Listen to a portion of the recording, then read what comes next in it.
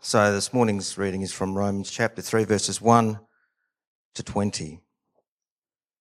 What advantage then is there in being a Jew, or what value is there in circumcision? Much in every way. First of all, the Jews have been entrusted with the very words of God.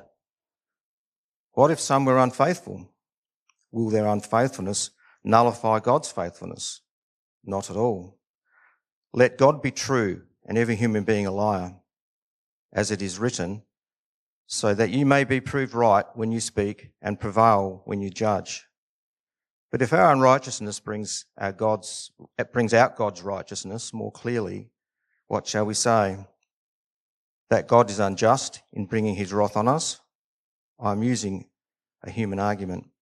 Certainly not. If that was so, how could God judge the world? Someone might argue, if my falsehood enhances God's truthfulness and so increases his glory, why am I still condemned as a sinner? Why not say, as some slanderously claim that we say, let us do evil, that good may result. Their condemnation is just. What shall we conclude then? Do we have any advantage? Not at all. For we have already made the charge that Jews and Gentiles alike are all under the power of sin. As it is written, there is no one righteous, not even one. There is no one who understands. There is no one who seeks God. All have turned away. They have together become worthless. There is no one who does good, not even one. Their throats are open graves. Their tongues practice deceit. The poison of vipers is on their lips. Their mouths are full of cursing and bitterness. Their feet are swift to shed blood. Ruin and misery mark their ways, and the way of peace they do not know. There is no fear of God before their eyes. Now we know that whatever the law says, it says to those who are under the law, so that every mouth may be silenced and the whole world held accountable to God. Therefore, no one will be declared righteous in God's sight by the works of the law. Rather, through the law we become conscious of our sin. All right, friends, let me organise myself here. We've got a long weekend coming up next weekend, don't we? The first King's birthday weekend in a long time. Aussies love a long weekend because it reminds us of our freedom from work for another day to do the things that we want to do. Aussies love freedom of choice. Just think about how many takeaway options we have. We had a night to kill the other night, and when Peter and I have a night to kill, we don't go out because we have four small children. So we bring the restaurant to us. My goodness, if you pull up Menulog or Uber Eats, the choices are endless. Just the freedom of choice that we have. Do we want to eat from India, or do we want to eat from Thailand, or do we want to go something more obscure and we can try some South American delights? We have so much freedom of choice. Actually, it's more than just takeaway, isn't it?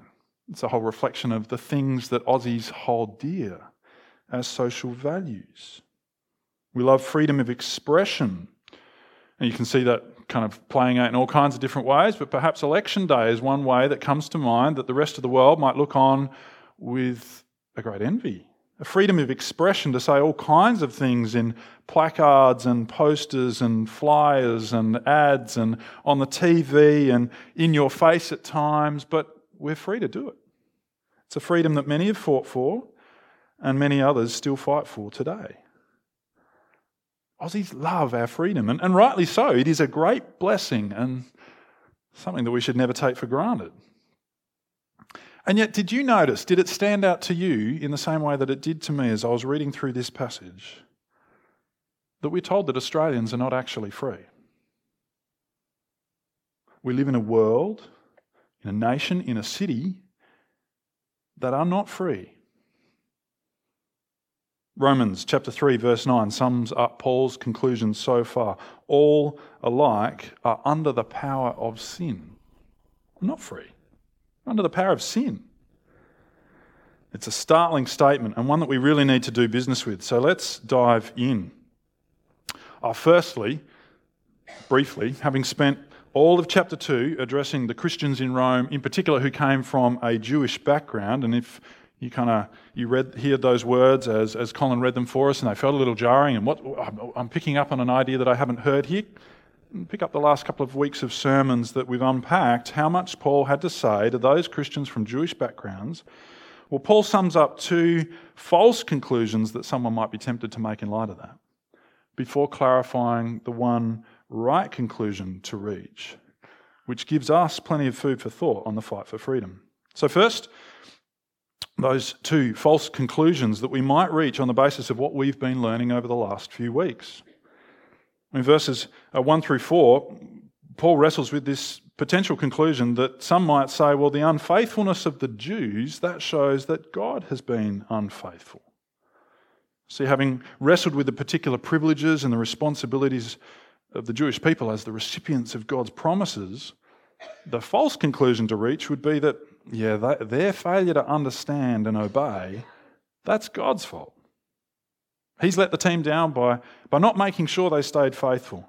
Verse 3, the question's there. Will their unfaithfulness nullify God's faithfulness? Not at all. However unfaithful they had been, it's still on them. God remains faithful. He is just in his judgment. It might seem outrageous to say that it's one versus everyone, but that's what it is. God versus all of humanity. God is true, faithful, trustworthy. Humanity is the problem. Well, second false conclusion. Surely God is unjust in bringing his judgment on us if we're actually giving him another opportunity to show forgiveness. It's really just the next step to say, well, if God is shown to be glorious because he is so forgiving, well then surely our sin's giving him the opportunity to make him look good by forgiving us more. Verse 6, not at all. God is just. So we can't simply overlook evil. We can't just fudge the results. Can't sort of pretend it hasn't happened. Actually, that'd be a universe of chaos and horror beyond our imagining. No, God's glory is evident because his grace, his justice, was so costly. No, to put both of these conclusions in simple terms, you might think, gosh, does anyone actually ask these things? And I can assure you that yes, because I've wondered them myself, and I've had long discussions with uni mates in years gone by about both of them. Paul says, actually, both of these are false conclusions. And we kind of scramble to jump at conclusions like this. Oh, it's not really my fault. God's let the team down.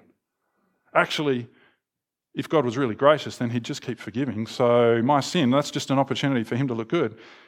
Paul's point is, we scramble for such conclusions because we're uncomfortable with the one right conclusion. As people who love our freedom, this is such a startling statement. We are all under the power of sin. In your summary question that Paul says, do we, the Jews, he's talking about as a fellow Jew, do we have any advantage? No, not at all. As we've seen, the Jews had the real privileges as the recipients of God's promises, but it was no advantage to them in their standing before him. Paul is summing up everything that he said from chapter 1, verse 18 that we've looked at over this last month. All alike, verse 9, we are under the power of sin. Just think back over some of the things that we have thought through in this last month. Why don't we glorify and thank God as he deserves? Because we're under the power of sin. Why do we worship created things instead of God, the Creator? Because we're under the power of sin.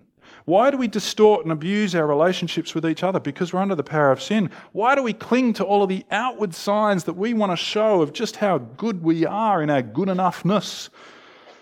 Because we're under the power of sin. And Paul says in verse 10, as it is written, that is, there's nothing new here. He's taking us to the Old Testament to show that none of us are truly free. as it is written. And this is the power of sin that impacts us. Sin, it impacts the state of our relationships with God. There is no one who is righteous, which is to say there's no one in right relationship with God. It's more than just doing good stuff. We've busted our relationship with God, and so we're without excuse. Sin, it impacts our minds, the state of our minds. There's no one who understands even our ability to make sense of this world and our place in it. It's been impacted. And thirdly, sin impacts the desires of our hearts. No one seeks God. Now that's a bold claim. And surely as we read through this, it's worthy of sort of a side note. What about your experience of finding God, if you have? And what about your friends who are seeking for him? Well, actually, Paul is simply quoting from Psalm 14, as we've read here. And he's affirming what that psalm says, that we're all under the power of sin, and so none of us initiate the search for God. Anyone who seeks God has first been sought by him. Anyone who finds God has first been drawn by him. And Paul rolls on, and we will too. The fourth impact of sin, it's on the direction of our lives. All have turned away, we read in verse 12. These challenging words, they've become worthless. Now that doesn't mean worthless as in without any value at all, but the sense of unprofitable, no worthwhile end. The thought's clarified in the second half of the verse. There's no one who does good. No one who truly does other person-centered goodness. Under the power of sin, the whole direction of our life is impacted as we walk away from a God-centered goodness towards self-centeredness. And again, we scratch our heads. Paul's just rolling this on, piling this on. I don't know how you're feeling, but we're thinking, surely this is just a bit too bold. What about our friends who do good? Surely it's just not true to claim that no one does good. Well, as we've wrestled with in the last couple of weeks, and as the Bible makes clear again and again, there is more than just the surface of things to consider. We're all under the power of sin, God is teaching us. So even our good is polluted by our self-centeredness. You know, the good deeds to impress others, to put on the CV that I served here and I went there and I gave that. Maybe good deeds to placate our conscience. Actually, I'm doing all right. Think about those people I helped. Or the good deeds to win God's favour, as we wrestled with last week. To help us really wrestle with this, I just want to share a story that is actually a pretty old story in itself, from Charles Spurgeon. A couple of hundred years ago, Spurgeon was a great preacher in England. Had a way with images and stories that capture our mind. Because I think as we roll through this, as Paul piles this on layer upon layer, I think we look at a world that looks pretty free. We know a bunch of people that seem pretty good. And we struggle to picture what Paul is talking about here. Let me share a story, a kind of fairy tale for us. Once in a kingdom long ago, a gardener grew a huge carrot. He decided to give it to his prince because he loved his prince. And when he gave it, the prince discerned his love and devotion and the fact that he expected nothing in return. So as the gardener turned to leave, the prince said to him, "Here, my son, I want to give you some of my land so that you can produce an even greater crop. It's yours." And the gardener went home rejoicing. Well, meanwhile, a nobleman heard of this incident and thought, if that's what the prince gives in response to the gift of a carrot, what would he give me if I gave him a fine horse? So the nobleman came and presented the prince with a fine steed, a glorious horse, as a gift to his prince.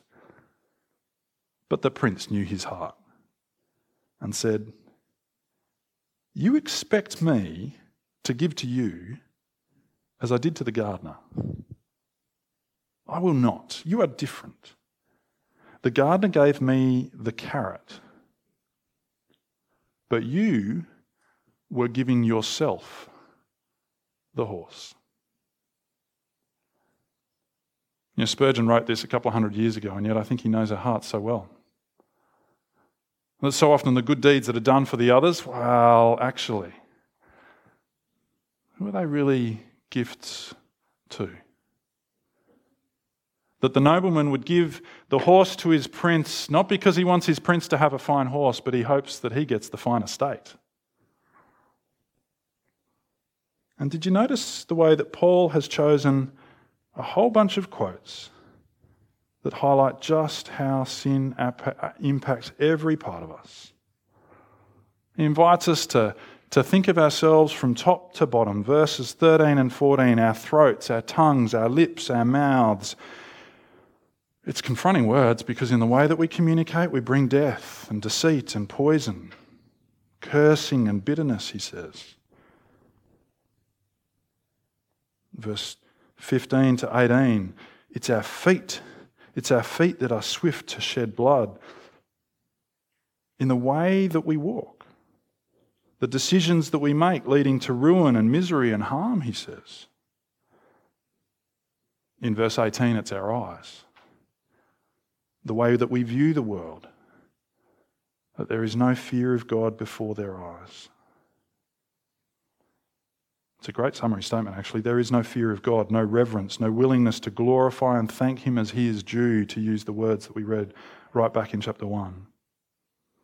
You see, to have no fear of God before our eyes is to be viewing the world through the lens of ourselves, to see things only from our position at the centre of the universe rather than seeing the universe with God at the centre.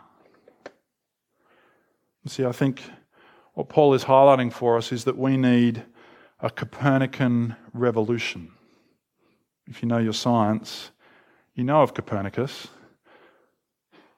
who amongst others in his day was among the first to realise that actually the earth isn't the centre of the universe, with a little sun that floats around us to shed light upon us, who realised that we actually live on not a big planet with a small sun rolling around us, but a small planet that orbits a very big sun. And friends, this is the power of sin over us. That we would be so controlled by our sin that we see ourselves at the centre, and God, if he's in the picture at all, he's off to the side, there to be called upon when I need his help. Like a servant or the Uber driver who delivered the takeaway for Peter and I the other night when we were having a night at home. I think that's how we think of God. Orbiting us, serving our needs. But we will need to acknowledge that in fact our very small earth revolves around a very big sun. And by the way, that picture is nowhere near scale. We're much smaller than that, and even further from this massive sun. But that's life under the power of sin. That there would be no fear of God in our eyes, that everything we look at is tainted by the perspective that puts us at the centre and God rolling around us for our benefit, not giving him the reverence that he's due. It might sound enticing, it might look appealing. But Paul's point, and the position that we're dwelling in this month, is that it's disastrous. Now, if you like to understand some of the categories that we're thinking in, what we're talking about here, reading about here, is the doctrine of total depravity. This can be confusing because some people think that means that Christians think, everyone is totally evil, which is not what the Bible teaches us. That we're not as evil as we possibly could be. But it does teach us that sin impacts every aspect of us. So we will still see glimpses of goodness in people, expressions of kindness, for example. These are reflections of God's good creation in us. However, the Bible teaches us here, as it does throughout, that there is no aspect of our nature that is not stained by sin. Or as Paul puts it for us here, that is not under the power of sin. Our thinking and our perceiving, our relationships, our ability to twist each other into the objects of our satisfaction, Even our connection with this planet Earth and our ability to dominate and distort it, our relationship with ourselves. Our bodies and minds are so confused that we're just not sure which way is up. And these are just part of the experience of living in a world and as a person under the power of sin. That its impact is all-encompassing. The whole of us is under the power of sin, is the confronting truth that God has for us. We have no part of us that's outside of its influence. It's not like I have a hand clinging on that I can pull myself out with. So to be under the power of sin is to be in need of a saviour. Someone from outside of us to come and to rescue us. And Paul's point here is that is regardless of whether we've had a religious background, the Jews in that day, or not. Our consciences make it clear enough that this is our state. As verse 20 summed up starkly, even God's law isn't enough to save us because it simply shows us how flawed that we are. Verse 20, therefore no one will be declared righteous in God's sight by the works of the law. Rather, through the law we become conscious of sin. So sin impacts all of us. There's no part of us that is not under the power of sin, and it impacts all of us. We are all alike under the power of sin. It's the reality of us all, even when we look like we're doing perfectly fine. That's the heavy word that Paul has for us, that God has for us from Romans 3. But as you hear this, maybe you're not convinced by that. You're reading this, hearing this, and you're not convinced that this is a description of you or the people that you know and love. I think maybe we feel like we can see it a bit easier in the prisoner. Their sin is more obvious. Their captivity more tangible. All the horrible things that they've done that deserve to be locked away for. I think that's one of the great opportunities of the Kairos ministry. There's a bunch of guys that don't actually need to be convinced that they've sinned. They know it all too well. But we need to hear what God is teaching us, even if we struggle to see it, that this is the reality for the teacher and the doctor, the plumber, the waiter. This is the reality for your mum or your brother, for your mate at work, for the lovely ladies in your mum's group. They might look like they're living in freedom. It might look like they're doing all kinds of good in all kinds of ways. But Romans is challenging us to see the world with the fear of God in our eyes. The kind of reverence that helps us to see that not everything is as it seems. That there is no one righteous, not even one. Now I get that is a pretty bleak view of humanity, right?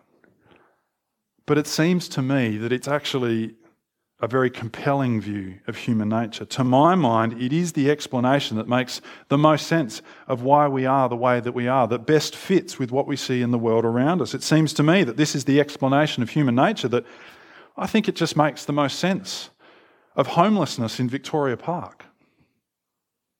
It's the explanation that makes the most sense of a war in Ukraine. It's the explanation of human nature that makes the most sense of Pacific Islands gradually flooding under rising seawaters. But far more personally, I think it's the explanation of my human nature that I think makes best sense of what I know in my heart and my mind. I wonder how it sits with you. Because it's a view of our nature that's so important for us to get our heads around.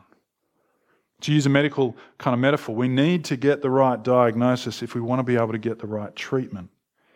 And I think that's why Paul has spent nearly 3 chapters helping us understand it. That's actually why we've spent 4 weeks wrestling with it, uncomfortable as that has been. That in ourselves there is no one righteous, none of us. Now, this is the diagnosis that not only shows how desperately we need a cure, but it's actually also a wonderful indication of what that cure looks like, or to shift the metaphor, of what the fight for freedom looks like. Because as bleak as this picture of our human nature is, it is a wonderful, or even it's a wonderful mirror, rather, of who Jesus is. Perhaps actually to put that better even, it's a wonderful image in the negative of who Jesus is. Do any of you remember old school film negatives? I don't know if you're under, how old do you need to be? Braden, you've probably never even heard about this. This is what we had before we had digital cameras, and then I realised, no, this is what we had before we had cameras on our phone. Who even knows what a digital camera is, right? When a film recorded the image in the negative, and it looks pretty ugly, but it's a thing of beauty when it's shown in all its true colour.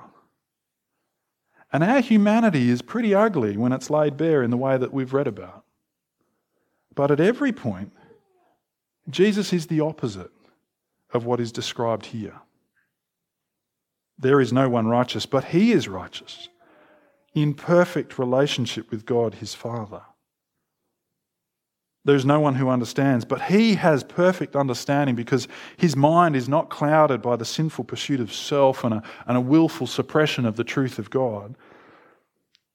Rather than seeking self-gain, he aligned his life with God and his purposes, even when it cost him everything at the cross. All have turned away, we read in Romans, but at every point Jesus did the opposite of turning away from God. He turned to him. In his great power as the Lord of the universe, even then he didn't assert his independence from God, but submitted to God his Father. There is no one who does good, and yet in Jesus we have the very epitome of doing good. The good that is truly other person-centered. And it's true of every part of him. From his mouth came life and truth and wisdom. Instead of curse and bitterness, he spoke with love and he spoke with truth. Instead of feet that were swift to shed blood, his hands and his feet, they were channels of peace that reached out to the helpless and the hopeless and ultimately stretched out to take the nails that would bring his death. And though he chose the way of ruin and misery, as Paul charges us with in Romans, for him it was his own ruin on the cross for the sake of restoration and joy for anyone who would kneel before him. And his eyes, in every way, at every time, for all of time, Jesus lives with the fear of God in his eyes, a loving, joyful reverence for his Father, who he delights to glorify for all eternity. In every way, Jesus is the positive of our negative. He is the righteousness that we are not. And so, friends, as we read a really confronting passage like this that we have this morning, this is why we will relentlessly go on and on and on and on and on about the need to introduce people to Jesus. This is not a guilt trip. It's not a project list. It's love. Because in a nation that loves our freedom, we have found freedom if we know Jesus. And we want to share it with those who are yet to taste its sweetness. To shift the metaphor again, I recently saw the Will Smith film Emancipation, based on the true story of Peter, a runaway slave in Louisiana in the 1860s, right at the time when Abraham Lincoln and his Unionist army were not only gradually, incrementally winning victory, but they were freeing slaves. It's the moving account of the lengths that someone like Peter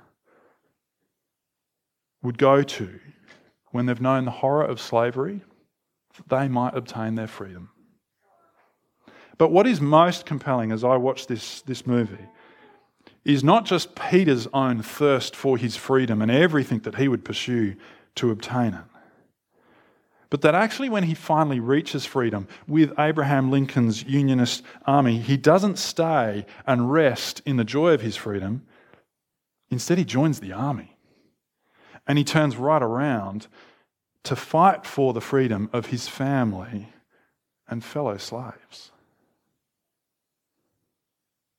And friends, that is why we are constantly going on and unashamedly on and on about the need for people to hear about Jesus. Because we all need a Saviour and God has sent him. In fact, that's why we're hitting pause in Romans from this week. If you know Romans, you know that the next verse is just a beacon of light. You're like, why have you stopped at chapter 3, verse 20? Because Exodus is all about preparing us for the great Saviour who was to come and has now come. It's about a people under slavery sent a very unimpressive Saviour to bring them to God as his people restored. It's a great story that points us to our need for a Saviour. Because in the last few weeks we've all felt, I think, the weight of this truth. That all alike are under the power of sin. That there is no one righteous. That this is the reality for us all. That despite our love of freedom, our pursuit of freedom, our claim to freedom, we are all under the power of sin. But if we know Jesus, we know the one. The one who can save all who are under the power of sin. The one who is righteousness himself. The one who is the truth. The one who gives the truth. The one who sets free those who are under the power of sin. And so in love, we want to join the team. We want to join the army. And fight for freedom too. Let's pray. Our loving Heavenly Father, it's been a bittersweet month that you've had us spend in these early chapters of Romans, because it's been heavy going to have the curtain drawn back on our own hearts, our own souls, our own minds, and the nature of this world. And yet it is sweet because we know it is truth. And it's a truth that we need to hear. And so, Father, we pray that you would help us to rest in this truth as you design it to be, not a prompt for hopelessness, but a longing for your rescue. And Father, we thank you that you have shown us the one who is righteous in the Lord Jesus Christ, who is the positive of our every negative, in whom we have the hope of true freedom, both now and for eternity. Father, if we haven't tasted that freedom yet, we pray that you would give us the opportunity to understand it, and by your Spirit bring us that life and that freedom and that truth and that joy that is found in Jesus. Help us have the courage to pick up a conversation over a coffee or with a friend that we've come with, and to come to meet Jesus, who is the one. And Lord, if you have been so kind as to initiate that seeking and that searching and that finding in us, Father, would you please use us to share that love and that grace and that truth with this world that so desperately needs to know Jesus. Because we know this is love. And we'd pray you'd grow us in it. Amen.